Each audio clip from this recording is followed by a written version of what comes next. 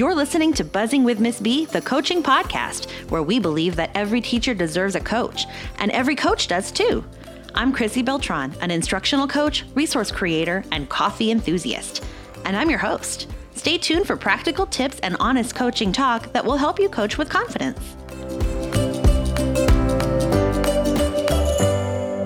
Hey Coach, I'm so glad that you're here with me today to listen to episode 25, Your Instructional Coaching Personality. Over the last few episodes, we've talked about defining your coaching role and sharing that role with teachers. And so if you haven't listened to episode 22, I recommend going back and creating your own coaching role, because this is going to help you think about how you want to frame yourself as a coach. Knowing what you want to accomplish as a coach can help you think about the kind of personality you want to bring to the table. So even just saying that, does that sound weird? Like, what kind of person do you want to be as a coach? So the idea isn't that you're pretending, right? The idea is that you are showing the parts of yourself and enhancing the parts of yourself that are going to be the most supportive of doing the kinds of work that you want to do on that campus. It can be really hard to identify our own personality, right? We don't always know what we're like. We have ideas and we fill out these little quizzes and we hope we're like, what kind of cheese am I though? Yeah, if I was a cow, what kind of cow would I be? But that's not really, those are just fun little quizzes, right? But actually figuring out what we're like can be tricky. So first of all, just kind of think a little bit about how would friends describe you? What are some things that people frequently say about you, provided people do say things? So that could be how you are perceived, what your perceived personality is by people that are in your maybe personal circle. So whenever you think about, as a teacher in the classroom, the way that you interact with students, it may not be the way that you interact with people in your personal circle, right? You've made adjustments to that personality that you take to school with you every day. You are possibly not as much yourself as you are at home. You might, maybe at home you are more blatantly honest. I know that I can be very frankly honest. I can have a short fuse at home. I am extra loving at home. I'm loving. I like to think I'm loving everywhere that I go, but you know how affectionate you are with your family. It might be different than how affectionate you are in a public place like school. So we do have slightly different personalities that we took to school as teachers whenever we're interacting with students. We have different personalities for friends versus colleagues. We might be, maybe I know that at school, maybe there are times whenever I would do more listening and kind of wait to see what direction things were headed in. And maybe with friends, I kind of have a better sense of where things are headed, so I can address situations more head on and more quickly. We have a different personality whenever we deal with, even sometimes with different groups of people, because we are responding to something that they're putting out, right? So it's not unreasonable to think that you might be a little bit different in different places. So I'm not asking you to be insincere. I'm asking you to be yourself. I just think that as a coaching personality, sometimes we are like maybe 10% better than ourselves. We might be a little more patient, a little more observant, a little more kind, a little more forgiving, a little more of the good things than we are just as our normal selves, of the good things that are relevant to doing that work. So the first thing I want you to do in order to think about what you want to bring to the table as a coach is envision a leader who you've worked for or with in the past. This could be a principal. It could be an instructional coach when you were in the classroom. It could be a district leader. It could be your boss when you worked at a pizza place. It could be, I worked at KFC and I sold cutlery and I mowed lawns, and I've done a lot of interesting things in my pre-teaching career. And so think about people who you worked for or with that you think really represent a good leader. Someone who demonstrated some good leadership qualities. I'm going to share about my principal, Miss Muscle, that she was my principal whenever I became an instructional coach. She hired me to be a coach. And you can actually listen to her in episode 9 and get an idea of who she is. And she talks in that episode about how she created structures for supporting coaching work, how she grew her school and supported teachers and provided opportunities for learning on that campus. So that's a really great episode to listen to if you haven't already. So some of Miss Mussel's best qualities as a principal, in my opinion, of course, I was a coach, not a teacher at the time, so I may have a slightly different perspective than teachers would. But some of her best qualities as a principal were that she was very organized. She planned the yearly calendar at the end of the year for the next year. So like in 2019, in May, we were figuring out the fall of 2019. We laid out all the calendars in front of us. We did this as a team, and that process, because we were able to do this as a team with enough time so that we were really being thoughtful about it, it gave people a voice. We could make decisions that were thoughtful. Whenever you're not organized, you often have to make decisions unilaterally because you have not planned for the decision-making process. So you end up doing a lot of things yourself just to get it off of your plate. And I think leaders like Miss Mussel take the time to prepare and become organized and plan so that whenever the decisions have to be made, you have time to get voices. She was also consistent. You knew what you'd get when you talked to her. You understood the expectation. She didn't make excuses for anybody as far as, not excuses. She didn't cut anybody any slack over anybody else in terms of, oh, this person doesn't want to do this, so I'm not going to force them to do it. Or, oh, this person thinks that this is okay, even though our school has decided it's not okay, I'm just going to let it go.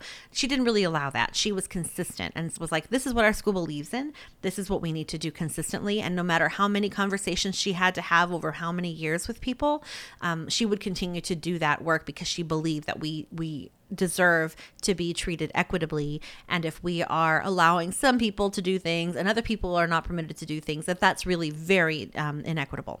So she was consistent. You knew what the expectation was. She was approachable. You could pretty much ask her anything, and she found a way to make time for people all the time.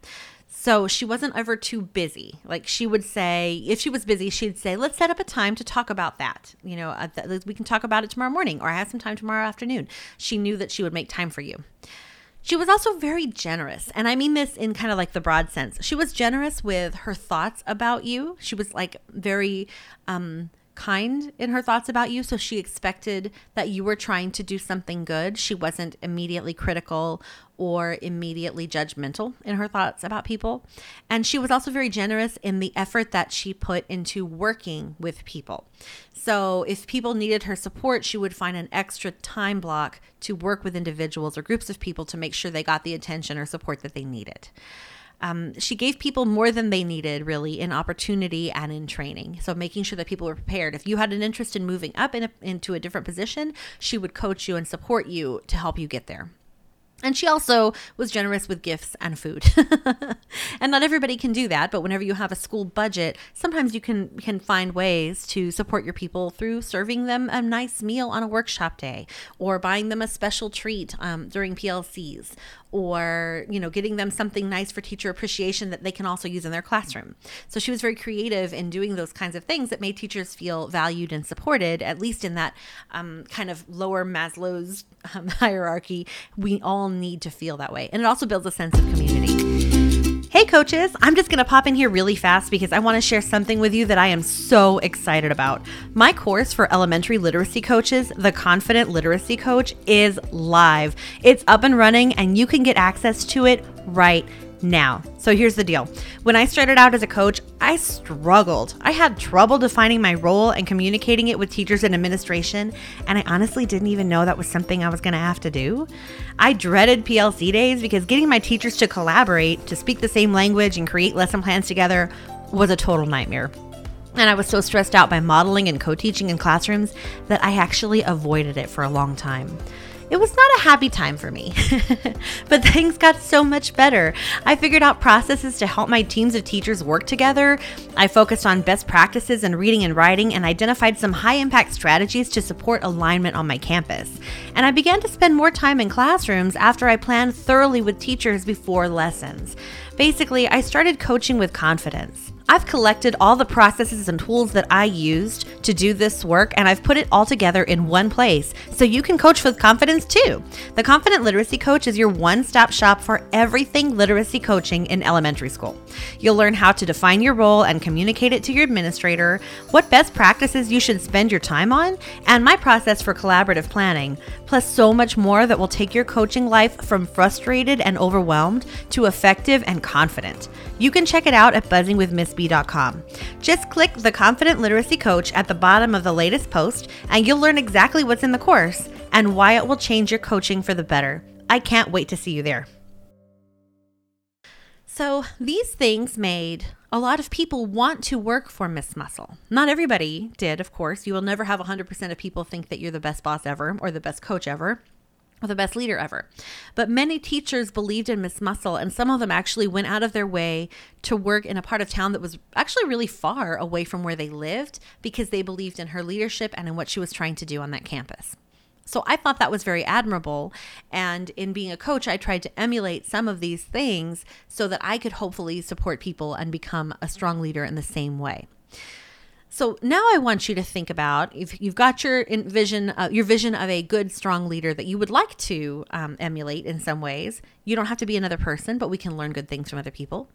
And now I want you to think about the qualities of a leader that are not so desirable. And I can very quickly think of many, many people who I have known personally and who I have not. But I will paint a picture of a leader who is not someone I would like to emulate.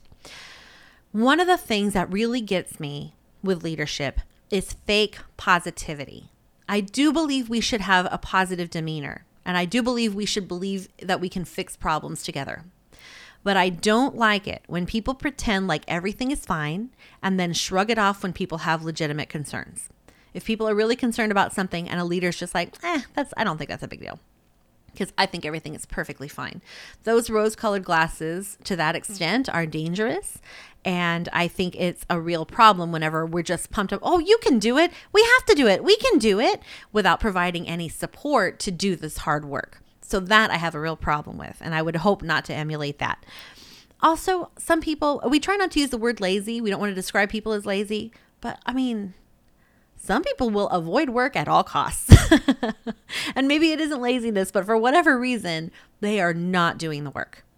And they try to pass work off to others. So, for example, if you're in a leadership position on a campus and you're not in a classroom, if you're trying to pass work off to teachers and say, oh, the teachers can do it. The teachers can do it all the time.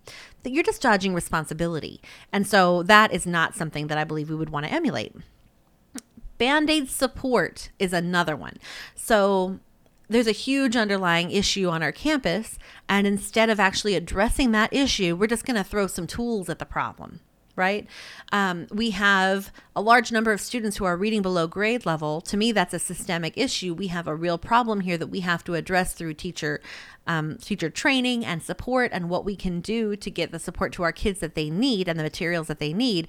And instead, we'll just buy a computer program and pretend like that's going to fix everything. Okay, just do it consistently and it'll be fine. That is a huge problem to me, because that means that this person doesn't want to get their hands dirty. They're not getting in there and doing the work that needs to be done to actually provide the support to teachers that they need. Another characteristic that we really want to avoid is having no follow through. So making a promise to do something and then either forgetting about it, and that's in quotation marks, or being so disorganized that you double book yourself, or it's impossible for you to accomplish that task, or only doing a little piece of it and then flaking out on the rest. So for example, working with teachers during a review session for the test prep that we were doing one year, we had one person who was assigned to groups of teachers, and that person consistently would pop in for the first few minutes, and instead of sticking around and participating in the whole lesson, they would pop in for a little bit and say, oh, you know what, I really have to run and do something else. And then they would leave. Well, that is not supportive of teachers at all. There's no follow through then in that plan that you agreed to whenever you created a plan to support teachers in the first place. So teachers can't believe in you if you're not there to do the work. So in thinking about these things, I mean, it's clear what we want to be and what we don't want to be, but how do we do it? How do we go about actually enacting these good qualities that we want to enact on our campuses? What does that look like?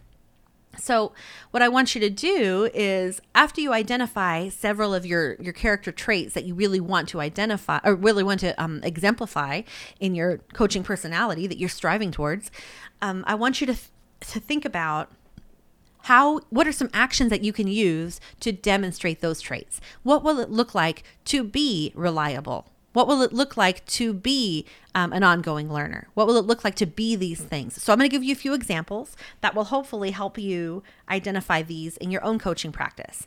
So if you, one of the things that I found really important is I wanted to be a person who was challenging, and I wanted to make ongoing learning a priority for myself and for my campus. I wanted to create that culture. So in order to do that, in order to have that character trait of being like an ongoing learner and being a challenging person that always challenges people to learn more and to grow, we think about what can we do daily that will make that happen. So here are a couple things that we can do. We can ask questions to help people reflect and think more deeply about what's going on. So we say, why do you think that's the case? How can we implement that? What could we do to change that? We cannot accept the kids as an excuse. So for example, whenever a teacher says, well, they didn't do it, but they just didn't want to do it. They just didn't want to try. They didn't want to try. The kids are not controllable. You cannot control another person. The only one we control in the classroom is ourselves, right? We are the only people we have any control over. We cannot control a teacher. We cannot control a child. We can create an environment in which they want to do what we ask them to do. In reality, we are not grabbing anybody's hands and making them write the alphabet, right? That's just, we do not do that. So we are not able to control what they do. So we can't use that as an excuse. All we can do is respond to what we see and try to create a better system and a better support system for kids. So what can we do to address these situations proactively is a question that we can ask to get around those, oh, it's all the kids, it's a kid's fault. We can also share research and resources and be a model for learning, and also encourage teachers to participate in learning opportunities by saying, hey, I know that you were asking about this the other day, and I found this article that I thought you'd like. Hey, I remember that at the beginning of the year, you said you were working on this, and I can see you've got some of that up in your room. Would you share that with your colleagues? I love the way you've tried something new. We can create those opportunities and push every day so that teachers can continue to learn and grow and share that with their colleagues. Another trait that I wanted to demonstrate was practicality. I've worked with a lot of people at different levels that sometimes I feel like they're not realistic about the work that's being done and what needs to be done on campuses. And so I wanted to make sure that I was being practical in my work with teachers so that I could be honest. Because if we're not practical, I feel like we're not being honest. We're pretending things are going to work out. But if you get a schedule that doesn't add up to the same number of minutes that you spend with the kids, that's not a practical schedule. It's a pie in the sky schedule that's just going to frustrate everybody. So I believe it's important to be realistic and practical. So for that purpose, some things that we can actually do to demonstrate this is we can start with our framework and work within it. What time frames do we have? What beliefs do we have? How can we make these things fit into a reasonable day? We can schedule things and create plans that actually address what teachers need to accomplish. So if we have several units to get through and we have to get through it by a certain time, we may have to play with how much time we spend on each thing because kids will need more support on some things than others. We have to be practical and realistic about how long things are going to take us. We can ask teachers what they need. So if I ask a teacher, if I just throw resources out, or I just recommend things left and right without finding out what teachers need, that's not going to practically be implemented into their classrooms. So we need to talk to teachers and communicate and make sure that we are supporting the needs that they have in the classrooms with our resources and our workshops. Another characteristic that I wanted to demonstrate was reliability, because I've seen a lot of leaders, like I mentioned before, who can't really be trusted to follow through. And we have to count on our leaders, because if we can't count on our leaders, then where is the consistency in that? How can a teacher who's in the classroom with kids actually accomplish the hard work of teaching well if she can't count on the people that are there to help her? So a few things that we can do to demonstrate reliability is following through on what we say to do, making realistic plans that we can actually accomplish. And that's kind of why, to me, reliability and practicality are sort of tied up together. being the same version of myself with all teachers and grade levels. So not demonstrating favoritism. We want to be reliable and consistent. And if we have favorites, teachers know it. And if we are favoring some teachers and going out of our way to support some people and not others, shutting down conversations with some people and not others, then teachers see it and we are no longer trustworthy. So we need to be consistent so that they know what they're getting every time they talk to us. We want to be present and available for teachers after school. Nobody has to live at campus, and that's really super unhealthy. But if we are not present and available for teachers to find us when they are available because they don't have students in their classrooms, then when are they going to work with us? If the school ends at 2:45 and I take off at 3 o'clock, when do teachers come find me? I'm not there. So we need to make sure that we are present on campus when teachers are coming to look for us, at least a few days a week, but ideally pretty much every day. We also want to respond when teachers ask for help. So if somebody reaches out to you, we can't ignore it. We can't be like, oh my gosh, that just seems like so much work. Or every year I help this person with this and they have not shown any growth in this area. Maybe it's time to create a new plan, but I don't think it's time to ignore that person. If we ignore people, then that's the first thing that they say is, well, I asked for help and they didn't help me, right? And now the blame has been placed on you as not being the support provider. So you may need to adjust your plan to make sure that that person is getting to independence, but you definitely don't want to neglect a person who's asking for something. So those are 3 examples of traits that I found to be really important in my coaching work and the ways that I would go about demonstrating those. So what you can actually do is take some time to think about what a good leader looks like and what a leader that you want to avoid looks like, and then brainstorm some ways to demonstrate those qualities and do those things to show who you are. Actually enact those qualities on your campus so that teachers can perceive that from you. Main takeaway that I have for you today is that your coaching personality is you, only 10% better. You are still bringing yourself to school. We just want to highlight the parts of this that will help do the work. In the next episode, I'm going to share about a topic that I get asked about a lot, which is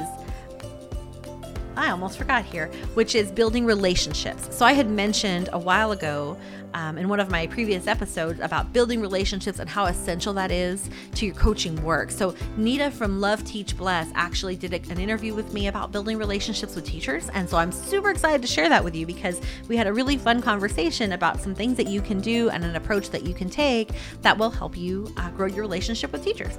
So until then, happy coaching.